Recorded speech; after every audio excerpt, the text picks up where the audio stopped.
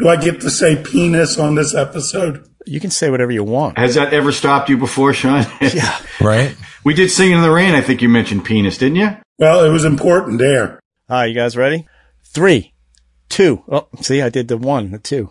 I can't do this. Jesus Christ. Wait a minute. 3. I got to do the German 3. That's what I'm going to do. Okay. And 3, 2, 1. Yippee-ki-yay, mother... Welcome to the party, pal! Welcome to Yippee-ki-yay Mother Podcast Classic. I'm Ralph Quattrucci. I'm Sean Paul Murphy. I'm Deborah Murphy. I am John Quattrucci. I'm Chris Coker. And I'm impressed, Ralph. You pulled off the opening on the first try. That was amazing. Kind of. But Really? I appreciate Really? the shout out. Yeah. It's called editing, John. Shh. Yeah, okay. Oh, good point. Well, here we go. We got another fabulous, I don't want to say film school show because this is a pretty good one, I thought. Chris brought the film to the table, one he hadn't seen before. And I don't know how many of us had seen this one. I had not. But before we get into that show, let's talk a little bit about what you watched this week. So we'll start with John. Well, I'd like to start with what I read this week. I read a fascinating book by our own Sean Paul Murphy. And after 500, it really segued nicely from 500 Days of Summer because it's about lost love, a little bit about stalking, a lot about religion. I really enjoyed it. It was a quick read. I read it on the beach. So, Sean, thank you for letting me read that. I wrote a review on Amazon, just so you know. So, thank you. You're welcome. Couple things I was watching. I'm going to talk about two of them. I'll be really quick, brief. I saw Prey, which is playing on Hulu. It's a Predator sequel. I wanted to watch it because the review said it was better than the original movie. I don't know what those people were smoking, but it was not better than the original. It was good. I liked it better than all those other Predator movies that have come out. But I don't know, 100-pound young woman beating up the Predator. I didn't necessarily buy it. I like the vibe back in ancient times with bow and arrows and all that kind of stuff.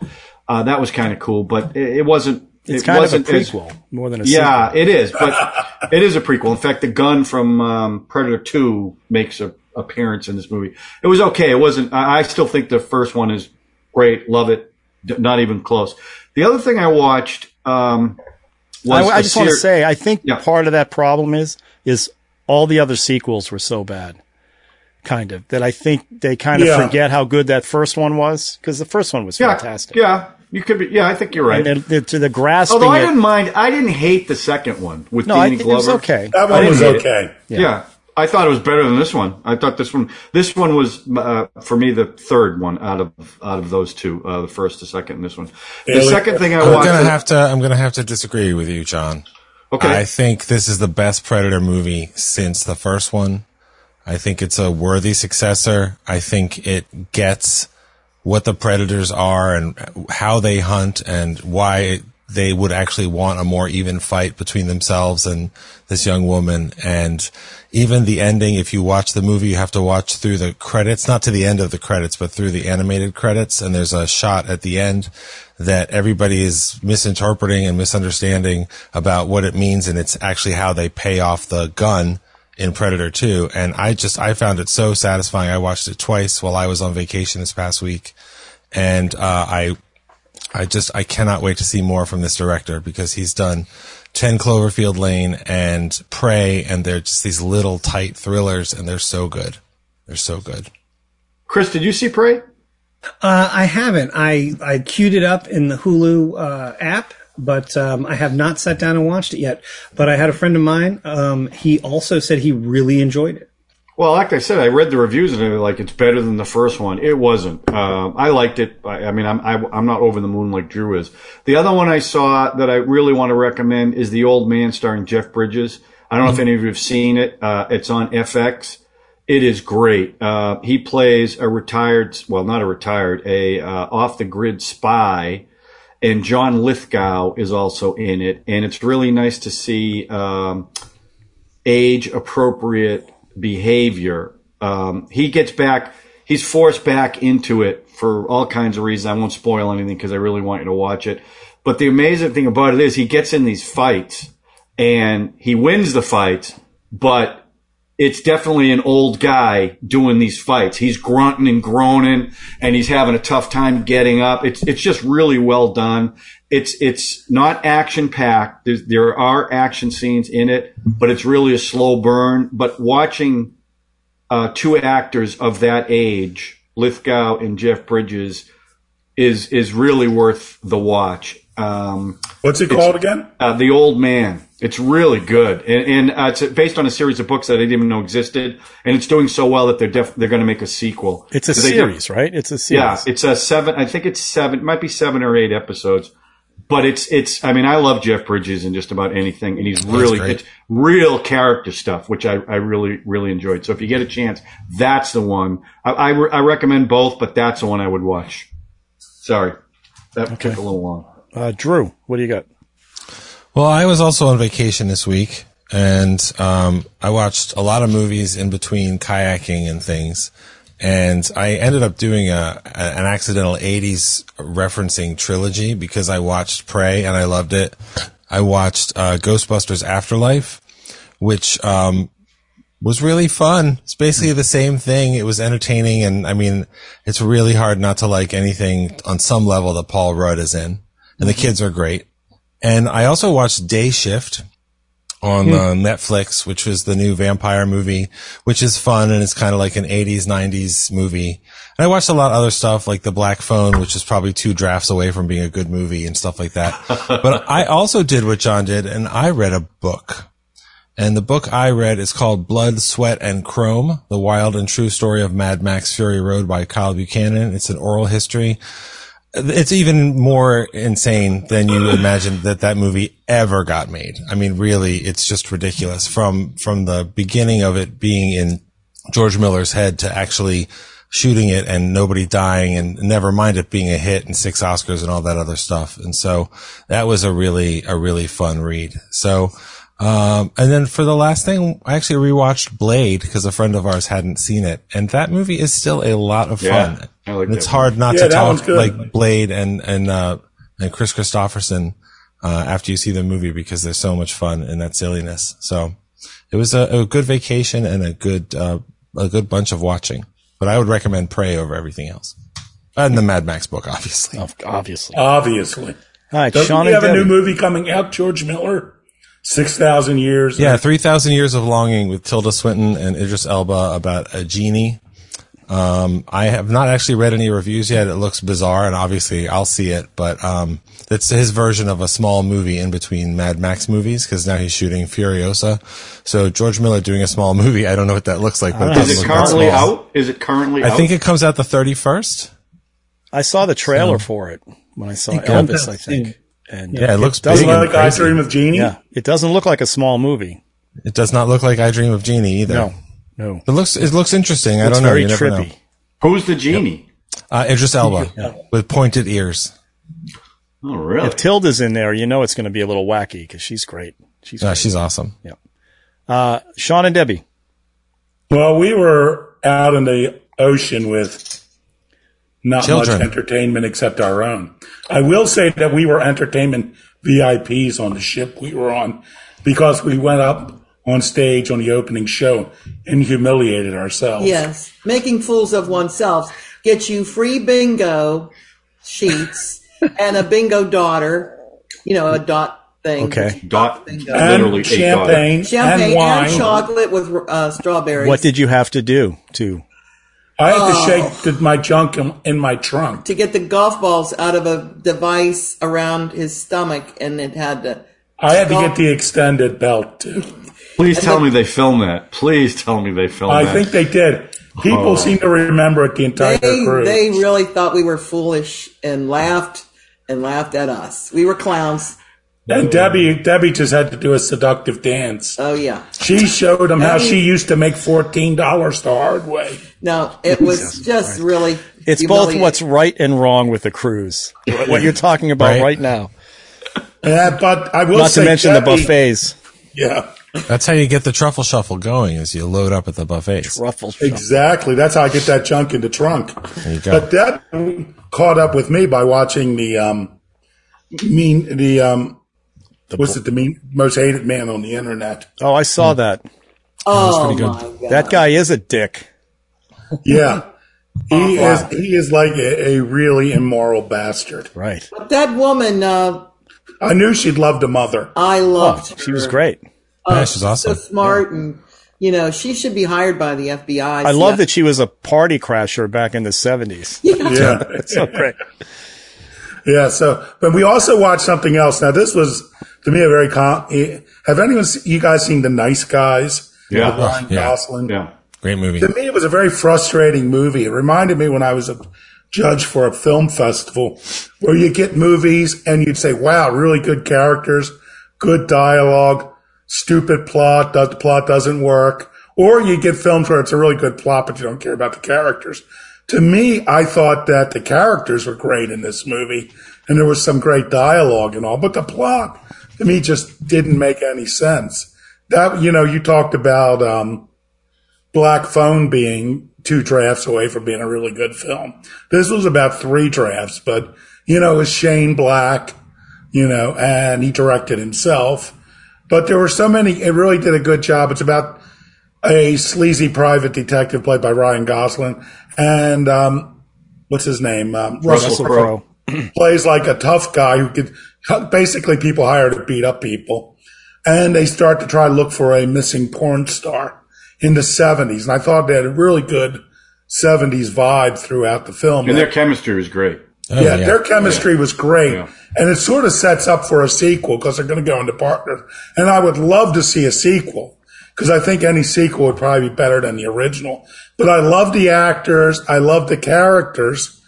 Just the plot just didn't make any sense to me. It was like, Well, Sean, I would guess if you told Shane Black, I don't understand that part of the story because it does get really confusing. He would probably just say, "Oh yeah, that's my tribute to The Big Sleep" or something. Yeah, that exactly. movie doesn't all come together, and it's an absolute stone classic film. So, The Nice Guys is definitely going for that vibe. Well, I thought it had a great vibe and a great tone. It's well, so he did fun. the same thing in Kiss Kiss Bang Bang with Another fun one. Yep. Robert A Downey film Jr. I and Val haven't Kilmer. seen yet. Oh, it's so good. You should Val check that Kilmer one is out. unbelievable. Yeah. That's a good one. All right, Chris. Yeah, I'll be quick. Everybody says that. Yeah, I know. Then it never What's the happens. rush? Exactly. So I started season 2 of Reservation Dogs, and I'm about 3 episodes in, and I'm really enjoying it. I actually checked out the first episode of Sandman on Netflix. I'm really enjoying it. I had listened to Audible did like a audio dramatization of it, which was actually really good. I've read some of the comics and things like that, so it looks like it's faithful, but at the same time, it looks great. But what I really want to talk about is last night I was able to literally fulfill a dream of mine that I missed out on in 1984, and I've missed out on it multiple times since. I finally got to see David Lynch's Dune on the big screen. Nice. Yes, I had The seen it. Senator? No, it was actually at the AFI. Okay. So I trekked Nice. all the way down to the AFI, and it was about me, and took my wife along, and she enjoyed it actually. I've tried to show it to her before, but she always falls asleep. But that being said, Was it a special cut, Chris? Was it just the same version? it is just the exact same, the regular theatrical cut of it. That's the one you want. Yeah. But I have just literally, it's come up like 2 or 3 times where I've seen it, it's playing, but something came up and I've never been able to see it on the big screen. I actually watched it. I have an outdoor movie screen that's 10 feet across on the diagonal. Nice. And a great projector, put my Blu-ray in, looked fantastic, but it is amazing when it is on a real big screen. Yeah. It wasn't in their biggest theater, it was in their second theater. The amount of detail that you can see in a film like that, and since I've seen it so many times, I could literally focus on the details. The costumes and the set design, the production design by Anthony Masters is bonkers great. I don't, the story, yeah, don't get me wrong, it literally has 3 prologues, right? There are 3 info dumps right at the beginning of the film. By voiceover. And then there's the voiceover that some people have an issue with. My thing is that's literally lifted right out of the book, so I'm tend to be more forgiving. But obviously, Dino De Laurentiis took it and cut a bunch of stuff out of it. But that being said, just seeing it on the director's cut. No. Lynch has really he was so upset by what happened with Dune and De Laurentiis taking it away from him and cutting it all up, that he worked with De Laurentiis again. De Laurentiis actually produced Blue Velvet. But the deal they had on Blue Velvet was, he said, you can make anything you want, David, but it has to be under 2 hours, or it can't be more than 2 hours. So I think that thing clocks in right at 100. It's exactly, I believe. Yeah, it's right at 2 hours. Anyway, the point being is that, he doesn't like talking about it. He never talks about it. I was kind of hoping, like, fingers crossed, that with the Denis Villeneuve version that's come out, and there being so much, interest in Dune as a general rule, because of that maybe somebody would give him a few $1,000,000 to go because originally I had heard that his essential print was about 3 hours long. Yeah. And I'm sitting there thinking to myself, the movie itself, that as it ran, was 2 hours and 15 minutes or so. And I'm thinking with an extra 45 minutes, it would have just been really, because what happens is the front half of the movie feels pretty good. And it's the second half that's just like rushed. Yep. You feel like, hey, here are the Fremen. Oh, we're at the big battle at the end, and it's just. But he's come out and said he was so angry about it, and it was such an awful experience. He does not want to ever revisit it again. Yeah, he said that several times. It's his Ambersons. Yeah, he doesn't exactly. like talking about it or anything. Yeah. He actively avoids questions about it.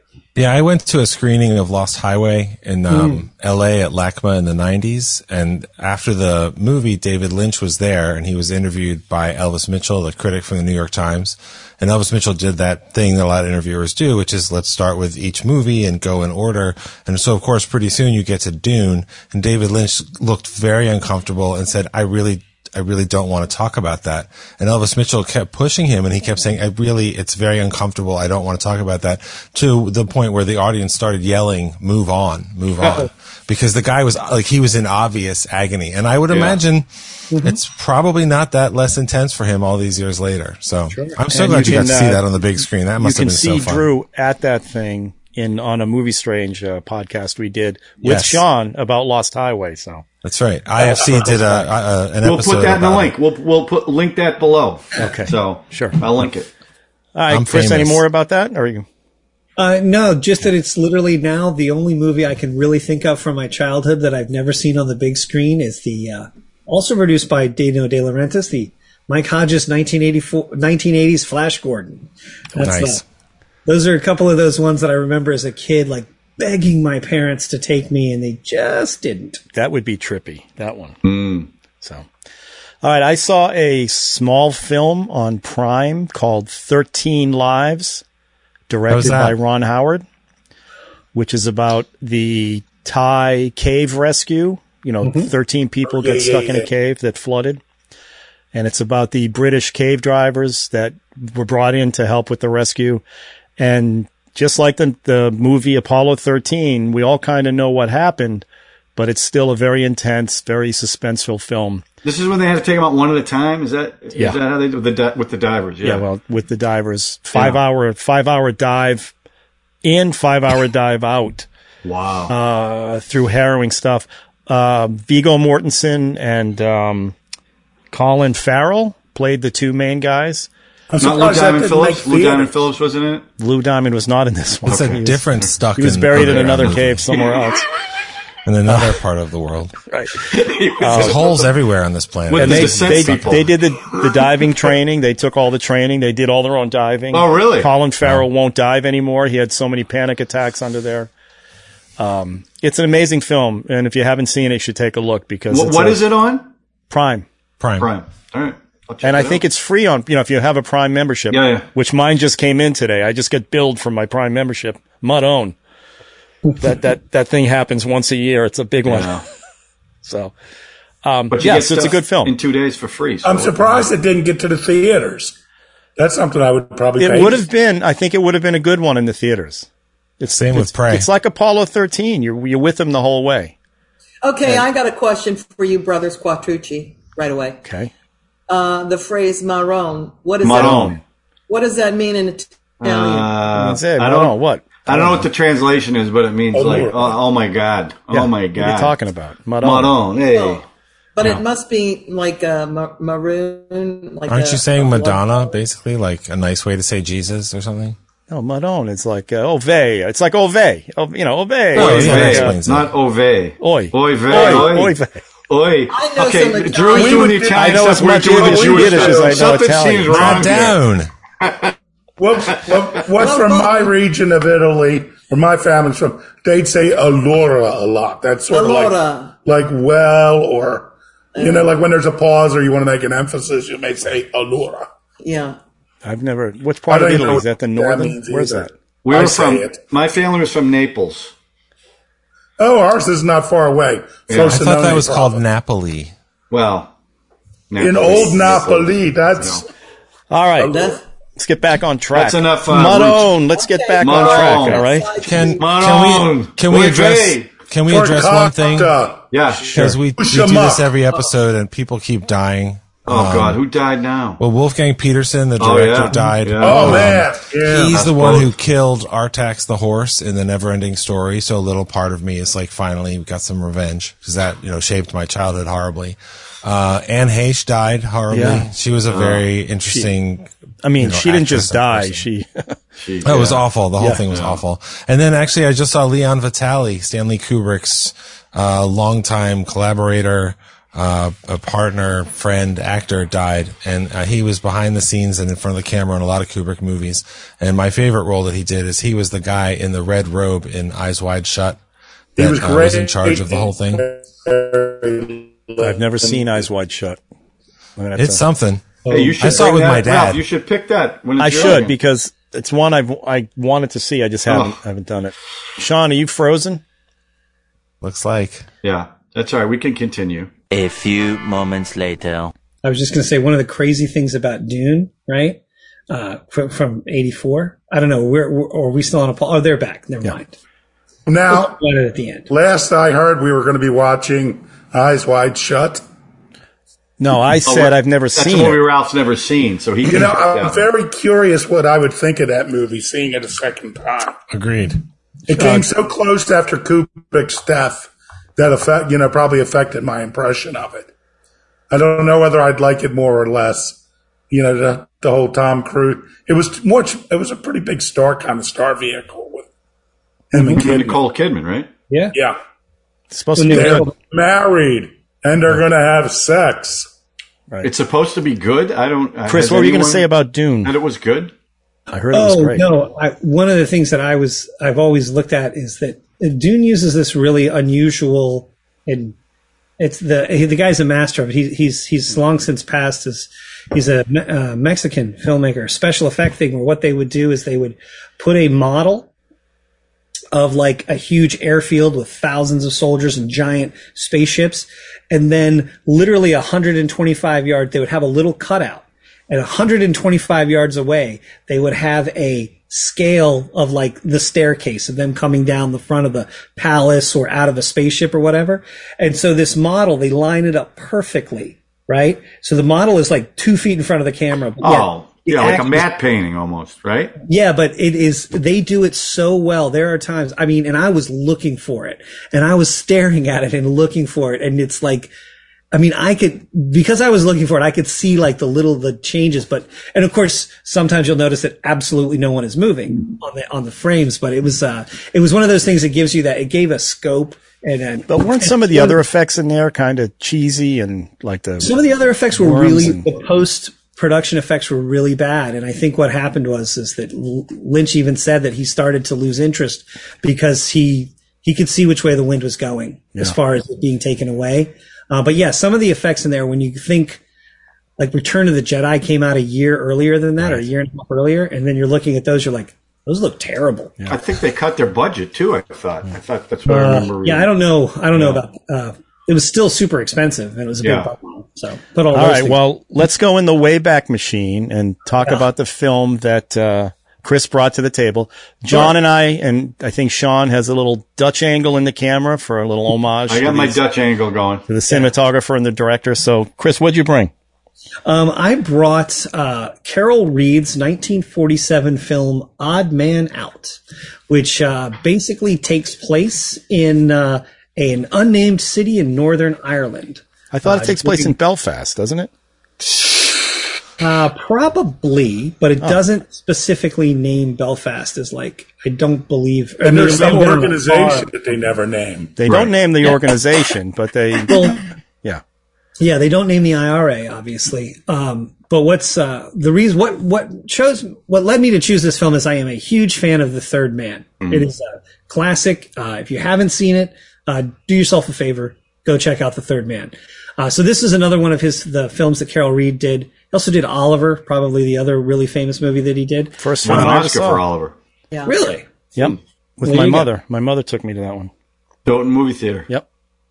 And so you're ready to go now, Ralph. You got to see The Third Man now. I saw The Third Man. Oh, you did? I watched it after I watched this one, and we'll talk about that, why I did that. So, but you'd never seen The Third Man? Never seen it. Oh, wow. So anyway, Odd Man Out. That you could stand there and paint him? You only fixed him up so that when you get him to the hospital, you'll be proud of what you've done. You're drunk. Listen, if he dies... Give the police to do it in then. And what will we do with him if he does? What will we tell the police? Stop arguing. You've done what you wanted to do, now let me. I will not allow him to sit there and die in that chair. Talk about his life. Aren't you telling me that you're going to hand him over to them? Yes, to people who heal it. Yeah, when he's fit, they'll pass him on to the police. Maybe. And the police will put him up for trial. You expect me to hide him? I tell you, he should stay here. Look at him, Tover. It won't take him much longer. Let him rest. He needs it. Can't you see? What I see is life. Have you ever heard tell of Father Tom? Come on. No, leave him. Don't take him away until I've Father Tom. Listen, if he The dies... priests and Catholics. And what will we do with him if he does? What will we tell Where the is he? police? Stop arguing. You've done what you wanted to do, now let me. I will not allow him to sit there and die in that chair. You needn't talk about his life. Aren't you telling me that you're going to hand him over to the Yes, Tell me, to Father. people who heal it. Yeah, and when he's Like fit, he they'll used pass to him on tell to the us. police. Maybe. And the police will put him up for trial. You expect me to hide him? I tell you, he should stay here. Louder, Father. Speak louder. I can't hear you. Let him rest. He needs it. Can't you see? What I see has life. Well, it belongs to him, not to you. Now, come on. No, leave him. Look. We've always drowned your voice with our shouting, haven't we, Father? You know, it deals with the friction of Northern Ireland and the IRA and things, but as the opening crawl will tell you, that it's really not about the politics. It's trying to focus on the way that this conflict interacts with people's lives and so on and so forth. But being a huge fan of The Third Man, I'd always heard about Odd Man Out, but I just never caught up with it. And when I saw that it was on HBO Max, I was like, boom, choice made. So I sat down and I watched it. And, it's one of those films where, I was so pumped up for it because I love The Third Man so much. I'm not going to go so far as to say I was disappointed, but I was a little disappointed. I thought it was a bit slow. And I'm a person who likes longer films. I like classic films. I understand their pacing, but it felt like it dragged on a little bit, for me. But at the same time, James Mason is fantastic in this film. He's great. I think it's a really great setup. And visually, like especially when they were shooting in the actual city, not on the sets, which was most of it was sets, but there's occasionally you would see them shooting in the actual city. Like there's a great sequence where 2 or 3 of these guys that pull off I won't call it a botched robbery because they got away with the money, but James Mason gets wounded and left behind. And so what happens is, some of those scenes where they're running through like the alleys and things, so it's obviously shot at night, shot in the actual city, just gorgeous. Just Very Carol Reed. I mean, those scenes were screamed. Yeah. And, but I just thought it was great. And it's really about, like I said, it's about a guy who's getting out of prison, who obviously hasn't given up on the... He's been out of prison. He's not getting out. He's been out. No, he escaped. He escaped. Yeah. So he's out of prison and he's been hiding out and he's like physically kind of worn out. And there's a lot of questions about him. So these other They go on a job, which, by the way, seemed to be like the easiest bank robbery I've ever seen. Very polite, too. They're very polite. You just walk in, they walk through a door, and they say, give us all the money, and they do. But on the way out, there's an altercation. He gets wounded and kills a security guard. And in the getaway, he gets left on the street, to put it mildly. And so the rest of the movie is basically about the police looking for him, his compatriots looking for him, and kind of just for lack of a better term, the emotion and the pressures that are going on during the whole Northern Ireland resistance situation, you know? The Troubles. Yes, that's what they call them, right? The Troubles in Northern Ireland, which is funny too, because, you know, Northern Ireland is mostly Protestant. It's like 3/4 Protestant. And, bastards. So the Protestants are like, we don't want the English to go anywhere. It's just so there's a lot of like, but obviously, you know, Ireland and the Catholics, they want Ireland to be one united Ireland. Anyway, so I really liked it. I thought it was really good. I thought there's just great performances, you know, all the way through. Some of the other folks that are in the, like the getaway car, part of his gang and everything. I thought they were great. I really liked the old lady who dimes those guys out. I thought she was fantastic. Anyway, I'm going to stop. What did you guys think? Who wants to jump in? I'll jump in. Go ahead. Unless you want to, John. I'm thinking of number 1 to 10. What is it, Sean? 3. Okay, no, I'll go first. I never saw this movie. I love The Third Man. I think The Third Man is a much better film than this. But this film, especially in the initial chase when they're going, like you talked about, through the alleys and stuff, it looked just like The Third Man. Even the sound, you know, of the hitting the pavement and stuff and the shadows and the angles. I really enjoyed it. I like the tension of it. You know, is he going to make it? Is he not going to make it? I also like the fact that everybody he interacted with, it wasn't so cut and dry how they were going to handle it.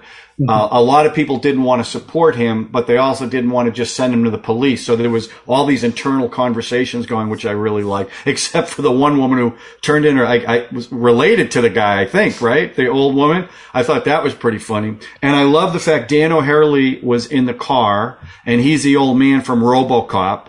And also William Hartnell was the bartender who's the first Doctor Who. So I was like, oh, look at the cast that we've got going here. So hang on. Who was Dan O'Harely in that movie? I didn't recognize him. He was one of the guys in the getaway car. He was one of the 3 guys that got killed. So that was pretty cool. Yeah. And I enjoyed it. And the ending caught me by surprise a little bit, the way it ended. The way, and again, the whole movie is about, is he going to get away on a boat at the end, and a priest gets involved, and they're all and a lot of sacrifices are made to try to save the guy. I found it interesting. I agree with you. It was a little slow. I mean, The Third Man is just, you know, that's what I was comparing it to. And frankly, if you don't have Orson Welles, you're already at a disadvantage. And, you know, the half of that movie is you don't even see Orson Welles. You just talk about him, and the reveal is a big deal. So that didn't really happen with this. I thought James Mason, you know, as I read more about this, how brilliant his performance was. And I thought he was good, but I mean, he was delirious for most of the movie. And Robert Newton's the one who plays the artist. And for those who don't know, he played in Treasure Island. He was Long John Silver. It was that character was weird to me. It was just like out of left field where this character came from, which, a lot of these characters were like that, but I did European enjoy movies. What was that? European movies. Yeah, exactly. They're willing to take a little further leap. Yeah. Was he supposed to be Italian? You know, I'm not sure, because he did have kind of a funny accent going on there. Actually, the guy I really liked, Mason. The performance I liked the best was the one guy that had the birds, who was going to turn him in, and I really liked him in this role. And I'm pleasantly surprised by it. So for someone who had never seen this movie, I was pleasantly surprised, and I enjoyed it. Again, not as much as The Third Man, but I did enjoy it. So good choice, Chris. Thanks. Sean, go ahead. Well, I have never seen this movie either.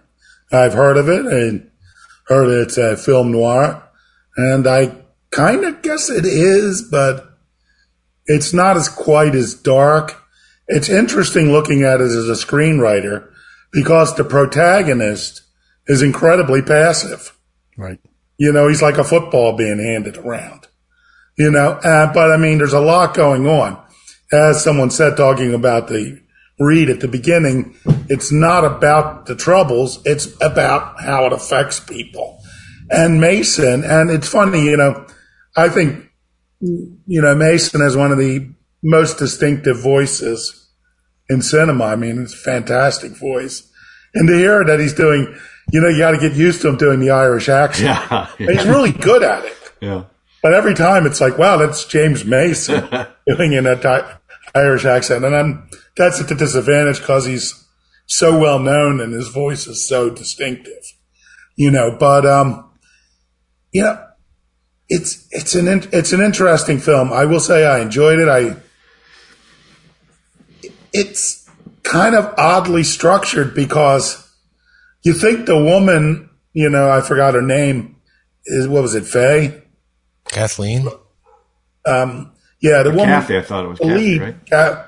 Is that you'd think she's just a girl, but she plays such a pivotal part. Now, I guess we could spoil the film.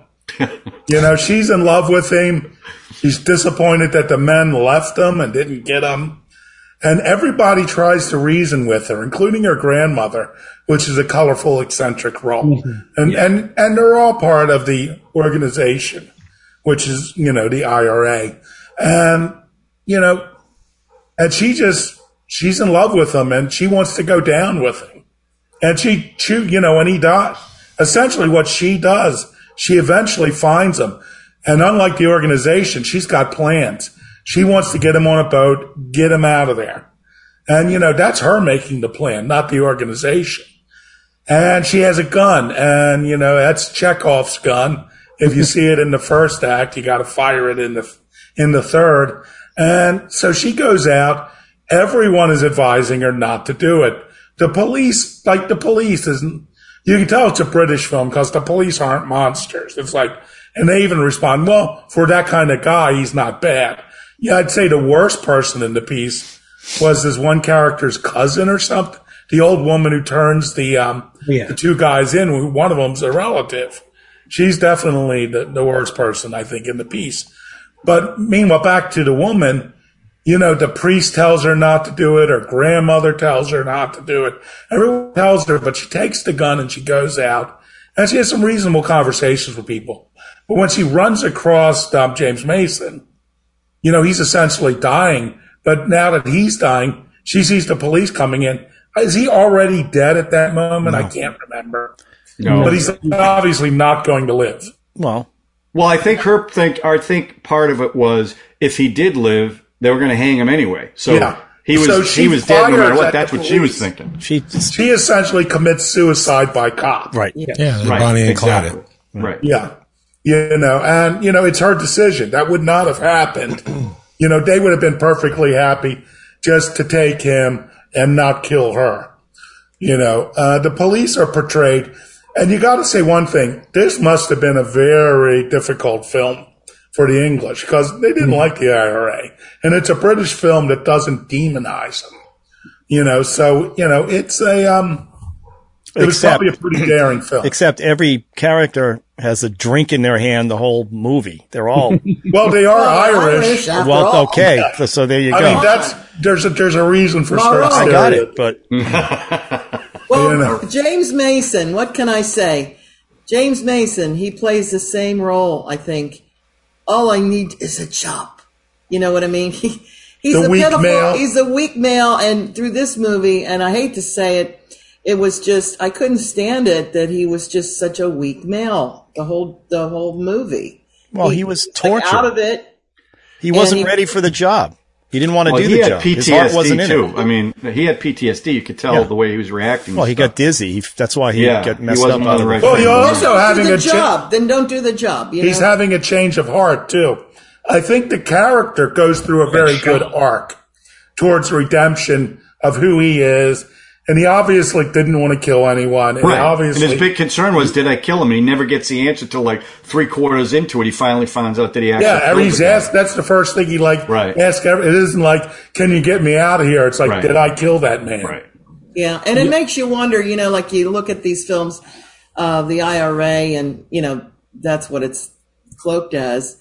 But you say, what the heck? Don't you like people get so caught up in protests and the last election and all this stuff going on. I'm always amazed at why people wrap their whole lives around a politic, a politician or politics. Why waste your time in your life? They're patriots.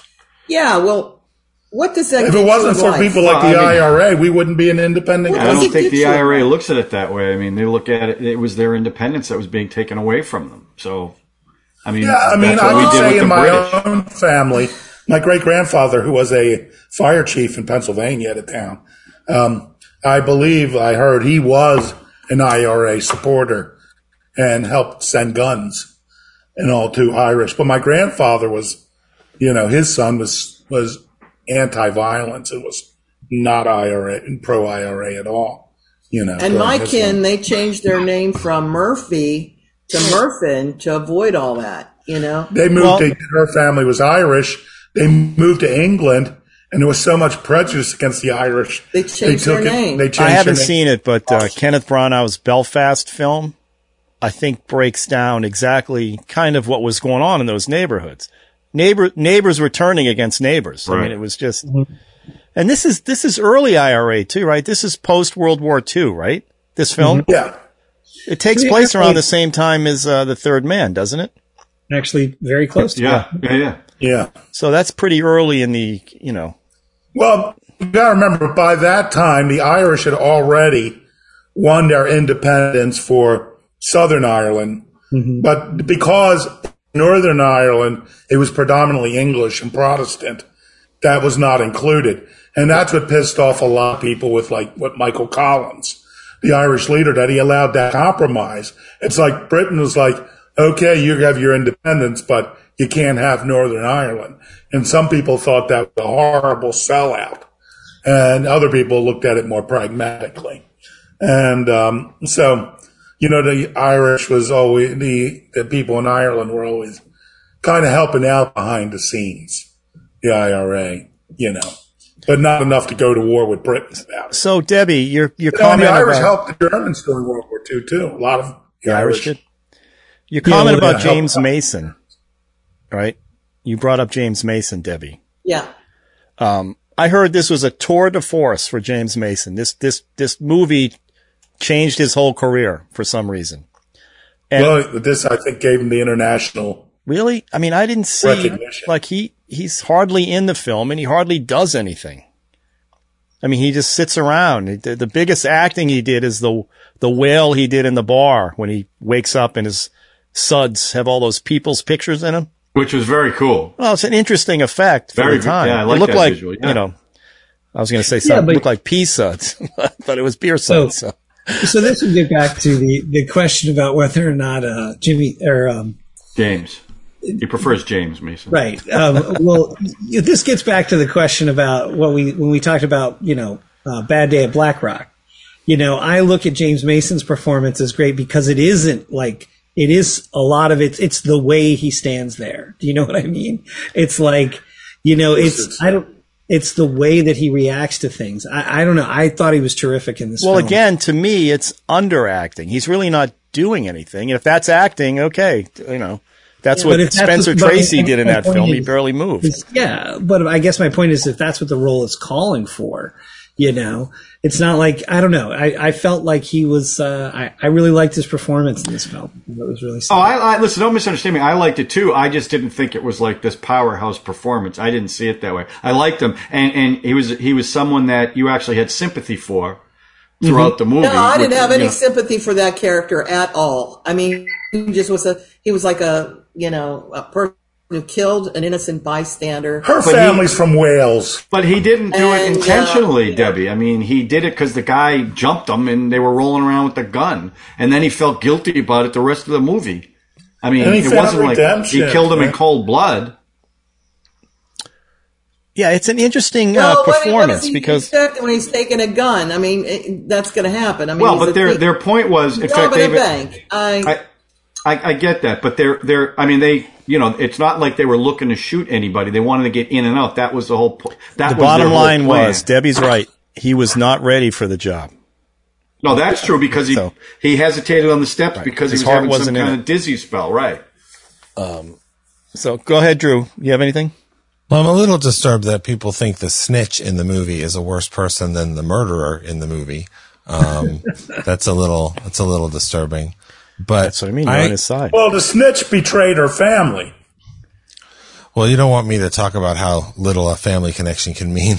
That's a different therapy episode. But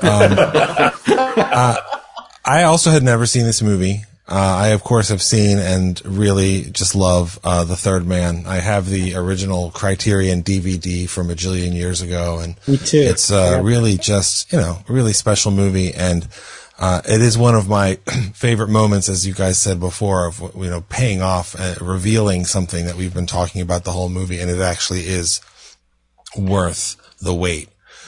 And then, of course, more beyond that is also excellent. So I'm curious to hear what Ralph had to say about that movie later. First. Also, I realized you guys were talking about Dutch angles, and without Dutch angles, we would not have had Battlefield Earth. So I think it's important to recognize the legacy of movies like Citizen Kane and The Third Man continue to pay off generationally for Hollywood. So you just used that movie in the same sentence as The Third Man. Oh my God! That's how we makes you feel any better. Battlefield Earth. I saw that in the theater. Oh no! And did not think it was good.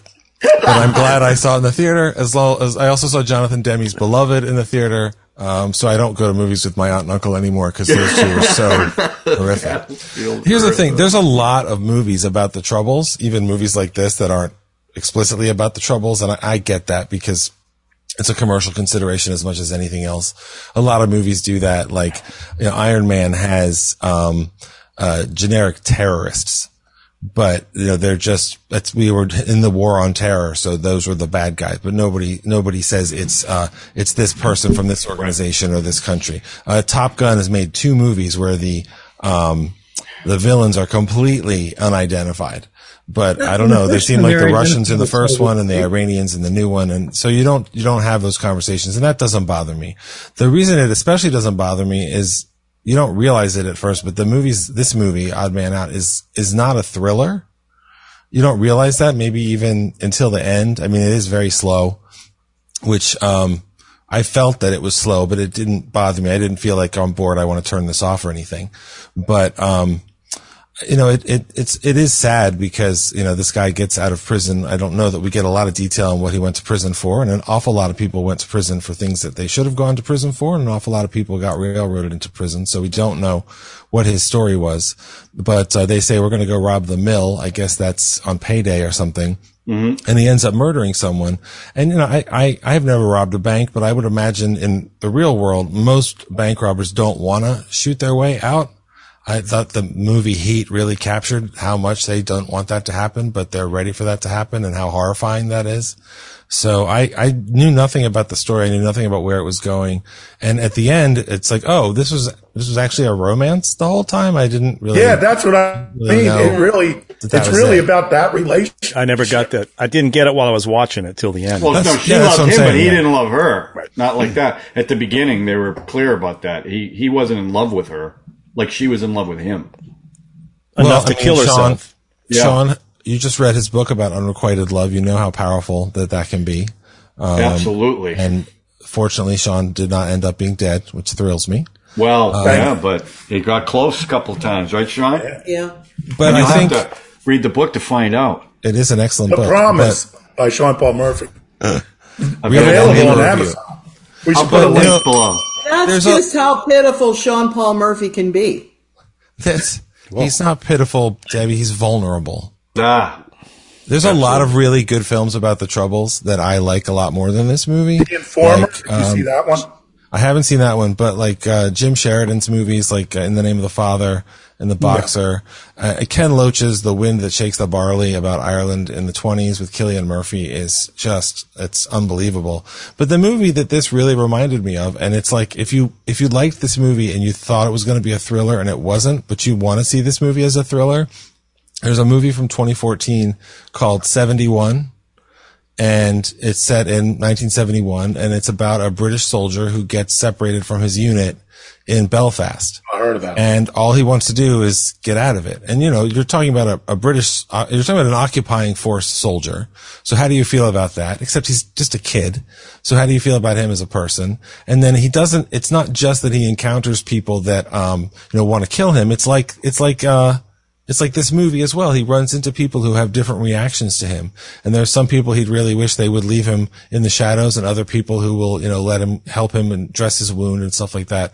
So 71 is it's really intense, a really great thriller, which is kind of what I thought this movie was going to be. And it wasn't to me, it wasn't slow because it's a classic film and those are sometimes paced more slowly compared to what we're used to. It was slow because it turns out, surprise, it's not really a thriller.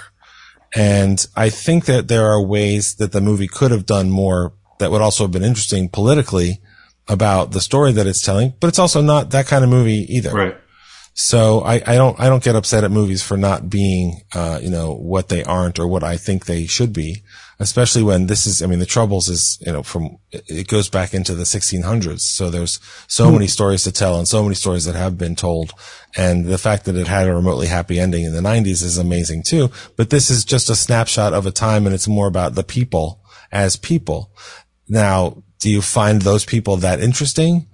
Not the central people, not as interesting as the priest, as the painter, as Shell, the Birdman, as those two women who take him in and help him. Yeah. I found those sort of episodic characters more interesting. But I'm glad that I saw it, Chris. It was a good choice because it's one of those classics I just had never seen.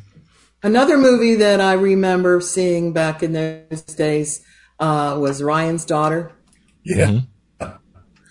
Which was a good movie about the Troubles too. That more had human, a romance. Who was that? Was that Robert Mitchum? Yeah, Robert Mitchum. Yeah, it was Robert Mitchum, right? It was directed by David Lean. Officer was. It was a David Lean picture. Mm-hmm. It did not do well. It was like his first flop, I think. And I don't know if it was a flop, but underperformed. It's a very interesting film. I've seen it a couple times. Ralph, that was my first date with a man. Really? What was? Who was the man? Wow. What? Bill Connor. Oh, of course, it locks up in sexy time. Connor. They're frozen right after that. Unbelievable. Man. Wow. That movie was a first date. Nice, Ralph. On that note, let's Ralph, wait till they get back. Good to see you guys. This was a good talk. I can't believe we haven't brought up the best Irish IRA film called Blown Away.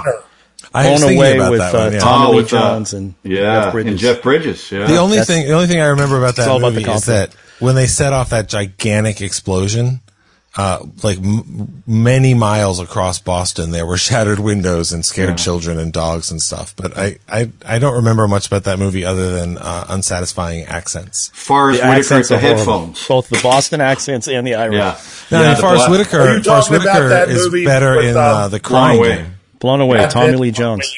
Yeah. Forrest Whitaker is great in The Crying Game, if you want another. All right, Ralph, we're talking about all kinds of movies. I want to know what you thought. All right, so I thought this came out after The Third Man. I didn't know the chronological order. So I watched it, and I was blown away by the cinematography. Like I couldn't, that means I'm not watching the film. I didn't find James Mason's performance to be that extraordinary. My favorite James Mason film is The Verdict with Paul Newman. I just thought he was great as the lawyer that Paul Newman went up against. And I like him as the vampire's assistant in Salem's Lot, the TV. That's pretty good. He was M for murder. Jeez. Yeah. So I watched it and I'm like, okay, how good or bad is The Third Man? Everybody raves about The Third Man because if this is any indication, then The Third Man is going to be. So it led me to watch The Third Man, which I'm glad I did because I really enjoyed The Third Man and got really blown away by the cinematography in that one. And I want to shout out the guy, Robert Krasker, who was a cinematographer. So I know it's a combination of the two guys, the director and the cinematographer. They actually gave the director a level at the end of the shoot because he used so much Dutch angle in the film, the crew was like, enough, we can't take this. I just, and I don't know if you guys noticed, but these two films are very similar. And they have the protagonist who's hardly in the film. You know, we see James Mason in the other one. We hear about Harry Lime in The Third Man. But they both have a woman who's in love with them, even though they're both criminals, and essentially both support the criminal at the end of the film. That ending of The Third Man, where she walks by Joseph Cotten. That goes on forever. 2 minutes. Yeah. And it's amazing. And the fact that they wrestled with, I think the author wanted a happy ending, wanted a hug at the end. And the director said, no, somebody said, let's just have her walk by and not even acknowledge the guy. Brilliant. And the cinematography, you know, I know I talk about, I don't like black and white films, but I do love black and white films if they're done right. And these are both done right. Yay, you come to our side. No, I'm saying, in the context of these films, the snow footage, the footage of falling snow in The Odd Man Out is just, it's gorgeous. And I've now collected a bunch of pictures from The Third Man. I just went and grabbed stills of the Ferris wheel and that shot where Orson Welles is first introduced in The Third Man. I mean, yeah, I know everybody knows this, but it's the first time I've ever seen it. So to me, it was like, oh my God. And I just thought the same guy did The Third Man that did that first one. And the answer was, yeah, he did. And they're both very similar. They have a similar tone. Similar look. Post World War II. Yeah. It's, you know, war-torn Ireland, and it's Vienna after the war and all the 4 provinces or whatever. So I'm glad I saw it because it led me to The Third Man. I didn't really enjoy Odd Man Out except for the cinematography. I thought, just amazing. And even better in The Third Man. So it led me to The Third Man, which I can see why you would want to collect it, save the DVD. I guess it's hard to get. Can't even find it now. Right. The Criterion Blu-ray of The Third Man. What about the Laserdisc? I don't have it. I'll have to look for that. But if you go to Criterion, Criterion has all kinds of stories and documentaries about The Third Man. Yeah. So I didn't enjoy Odd Man Out. I didn't know why. Like I said, all the raving about James Mason's acting, it didn't impress me at all. The story was slow. That scene where he's in the little cutout or the bunker, whatever that is, and he's having the flashbacks, and the little girl with the one roller skate. You know, some interesting ideas were done, but I just felt like it didn't. So he went from that to The Third Man. I thought it was the other way around. That's why I wanted to watch it. I didn't realize that Third Man came, and it just shows how much they improved him. You know, probably a better story, but in general, just a much better film. Well, that obviously impacted your view of Odd Man Out when you watch The Third Man right after it, and when you compare the two side by side. I mean, you know, it's night and day, really. It is night and day, but it also, again, just made me appreciate the cinematography. Just the stuff that they were doing in both those films is just gorgeous. And, you know, I know there has to be a story there, which is why The Third Man is way better from that standpoint. And I don't think Orson Welles is like, I mean, I get why he was so important in that film because of where he was at the time. But, you know, that isn't what made that film so good. What made that film is the woman is great. That woman playing his girlfriend is fantastic. And you talk about weird characters in Odd Man Out. There's so many weird characters. Trevor Howard is great as the British cop. I read the guy who was playing the partner of the cop. I forget what I read he was in. He was in something that we all know. I can't remember, but I can't think of the. Jack Hawkins, isn't that who played the partner? I don't think so. I don't know. Anyway, I could be wrong. But I'm glad I saw it because it led me to The Third Man, which I just kind of was blown away by the directing and the cinematography of that one. All right, we're watching The Third Man tonight. Debbie, you've not seen The Third Man, Debbie? No. Oh. Sean, you've seen it. Because of this movie, we will watch it. I've seen it in bits and pieces. I've never watched it all the way through. Oh, treat yourselves. You know, it's funny about remakes. You know, you wonder why somebody remakes a movie. So would you say The Third Man is a remake. No.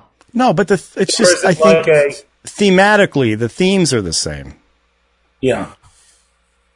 The themes are the same. They're both the lead is the person everybody's talking about in the film are both criminals, both murderers. I mean, Harry Lime killed babies by the penicillin stuff that he was. But one did it accidentally. Orson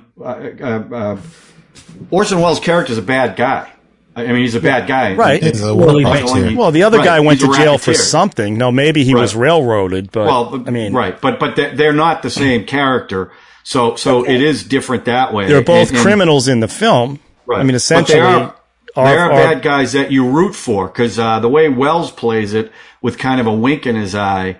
And I disagree with Ralph. I think Orson Welles was part of the reason why this movie was so good because you're building up this character that you don't see. And then it's finally Orson Welles. And that speech he gives on the Ferris wheel is freaking brilliant. Well, he wrote that himself. That's his speech. Well, that's the rumor that they say. I don't know if it's true or not. I'm just saying, I understand why this movie had him in it. And Joseph Cotten was great too, by the way. Yeah. We don't talk about him, but he was great. That's a Mercury player. That's right. Yeah.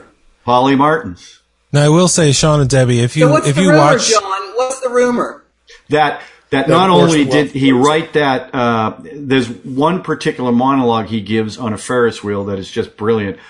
It was said that he wrote it, but a lot of people also said that he co-directed the picture because some of the stuff definitely has that Orson Welles feel. But Orson Welles himself said that Carol Reed directed it, that he had nothing to do with it. I do have a question about the Debbie and Sean, put your earmuffs on. You should, because at the end when you hear the gunshot, right? Yeah. We never see him die. No, but he dies. Mm-hmm. Although they did a radio series about Harry Lime, and Orson Welles played Harry Lime. But in the film, it happened. It's not a trick or anything. So, okay. Yeah. Now, Sean and Debbie, after you watch The Third Man, which is obviously an all-time classic, I would recommend that you watch The Fourth Man, which is a Paul Verhoeven film from the 80s about a man who gets involved with a woman who can see the future. It's truly one of the most classic Paul Verhoeven crazy things ever. Yeah, you can turn it back on. Oh yeah, you can unmute. Yeah. Drew was saying you guys need I was recommending a movie to you guys. You were still protecting yourself from spoilers. We're muted. It's The Fourth Man by Paul Verhoeven. You can watch it after The Third Man. It's then watch Five Fingers. Is Rutger Hauer in that one? Is that the Rutger Hauer? No, it's Jerome. It's Jerome Crabb, who's the villain. It turns out to be the villain in The Fugitive. That actor, who's a yeah. And right from the very first scene with doors where the peepholes turn into bleeding eyeballs and stuff, it's fantastic. Yeah, that's a movie strange show. That's a movie strange movie. All right, so let's rate. Go ahead. Deb, what'd you say? So we got The Third Man and The Fourth Man. Right. And the ninth configuration. You'll get there. And the Five Fingers. Wow, that's a lot of. All right, let's rate this film. John, what's your rating? I give it a yippee-ki-yay. It was interesting to watch it. I enjoyed it. Chris, I think I know Chris. Oh yeah, I give it a yippee-ki-yay as well. I mean, and you had never seen it, so and I'd never seen it. Sean and Debbie. I'm going to say yippee-ki-nay. Yippee-ki-yay. Now, Debbie, is that based on James Mason or just the movie in general? I have to say the movie in general because it was just the man. I don't like James Mason. I don't like his accent. See? No, and I don't. That was like James Mason. What I want is a job. I want a job. And not just drama. Do comedy too. Comedy too. I mean, it's just that James Mason, his role is just that one. When I've got to try and give James Mason a second shot, give him a job, because he can't be all that bad. I mean, he was like, he's James Mason. James Mason. We'll watch Salem's Lot. But I don't like weak men. I don't like weak men. When I see a weak man, I'm repulsed by a Mandingo. That's Jesus. Did you ever see Dial M for Murder? Yes. I mean, he's badass in that movie. All right, Drew, what's your rating? Oh, yippee-ki-yay. I mean, I'd never seen it. I'm glad I saw it. It's a classic. My cat gives it one tail up as well, and I don't think it's a movie that I would revisit anytime soon. But I will say it's made me want to revisit a number of other movies set in the same era and see other ones. Like I have not seen Belfast, and that's supposed to be a fine black film and white by Kenneth Branagh. So it's in black and white too. We go again, pushing the black and white. I'm gonna say Yippee-Ki-Yay because it led me to The Third Man. I mean, I like The Third Man way better, but they're both beautiful. The cinematography, I just can't rave enough about it. The guy won an Oscar for The Third Man and well deserved.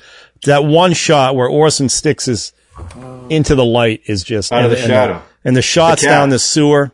Yeah. Underneath Vienna, just and those were Carol Reed's hands at the end through the grate. Right. They weren't Orson Welles. Right. I would say this: if you're curious in Carol Reed and this genre of movie, and you got a choice between the two, I think we'd all agree it's The Third Man you want to watch. So. Absolutely. Okay, I'm going to change my vote from Yippee-Ki-Yay nay to meh. Maybe I'll change. Okay. All right. Look at that. We talked you out of it. All right, Deb. Nice. All right, so let's spin the wheel for the next... The Wheel of Fun. Next one. The Wheel of Fun. All right. Is everyone going to be on next week? I think so. Okay, yes, that's want to make sure. All right, so we dump that guy. Oh, here we go. We only got 3 ready? left. Oh, my God. Let's see if I'll predict this one. I'm going to predict it. Here we Who's go. going to win? Sean. I think it's going to be Drew. Let's see. I think it's going to be Sean. Sean. Nice. Good call. All right. So, Sean, remember, bring a film you have not seen or barely seen. Okay? I would go with the not seen. Yeah, I think, not. Well, there was that one Well, by film barely I sort of seen, I mentioned mean- to you guys before. Well, like he admitted They he's just only showed seen... it at our pool while we were away, and people were telling me how much they loved it. Loved what? Loved what? But I'm not... Loved it what? was a movie from the 80s aimed at kids. Which film? The Goonies. Oh, The Goonies. Yeah. Well, here's the thing. I'm not committing to it. I've never seen The Goonies. That's a fun movie. What? It is. I've never here's seen what it. I like about The Goonies is when Ralph and I started talking about this podcast, because we were talking to producers who were younger than us, who have never seen like Jaws or Taxi Driver. But one film, when I would talk to the producers that they had all seen and all said was a great influence on them to get into business was The Goonies. But I was even talking to someone who loved the film, who wore his VHS out of it, and he said, I don't know if you'll like it being an adult seeing it for the first time. Yeah, I mean, it is. It's definitely a kid movie. But hey, Stranger Things is The Goonies with some supernatural stuff, and adults watch that. So I'll come up with something in a day or two. I tell you what, The Goonies is a Spitfire grill for sure. Well, it can't Oh my be because God, it I've is never not. I don't. Oh, Debbie, it's just a novel.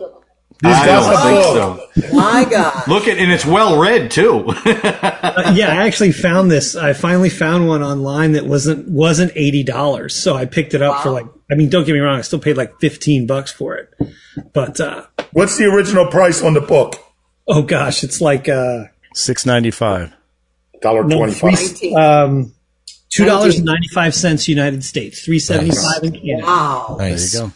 And before we go, just a reminder, subscribe, hit the notification button, and if you like what you hear, and please smash the like button. It really does make a difference, and we always thank you guys for watching. Always. All 15 of you. No, we've been averaging 62 hits on some movies, although one has 84,000. Young Frankenstein. Young Frankenstein. And you're Only we forgetting could the monitor. people are No watching accounting for listening taste. to us. And everyone is viciously angry. I know. Well, they all say Drew should like this movie. I mean, all those comments about Drew are just awful. I feel bad. Talking about it, I saw one comment where somebody was literally like, you shouldn't be allowed to put this on YouTube. They should take you off. If you're pretending to show a movie and you're just talking about it. And I was like, do you know how movies work? It's like, you can't just show a movie on YouTube. It's funny because I just went through today and changed all the ones we're getting a lot of hits on. I put review and retrospective. So Young Frankenstein. We still get hits. They just won't comment nasty stuff anymore. Well, No, nothing. All publicity is good publicity. That's right. Exactly. And we always respond.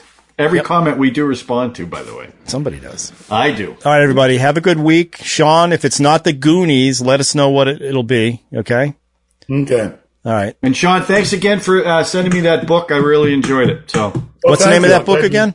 The book is called The Promise, or The Pros and Cons of Talking with God. Oh. Yeah. And it's sold because look at that cover.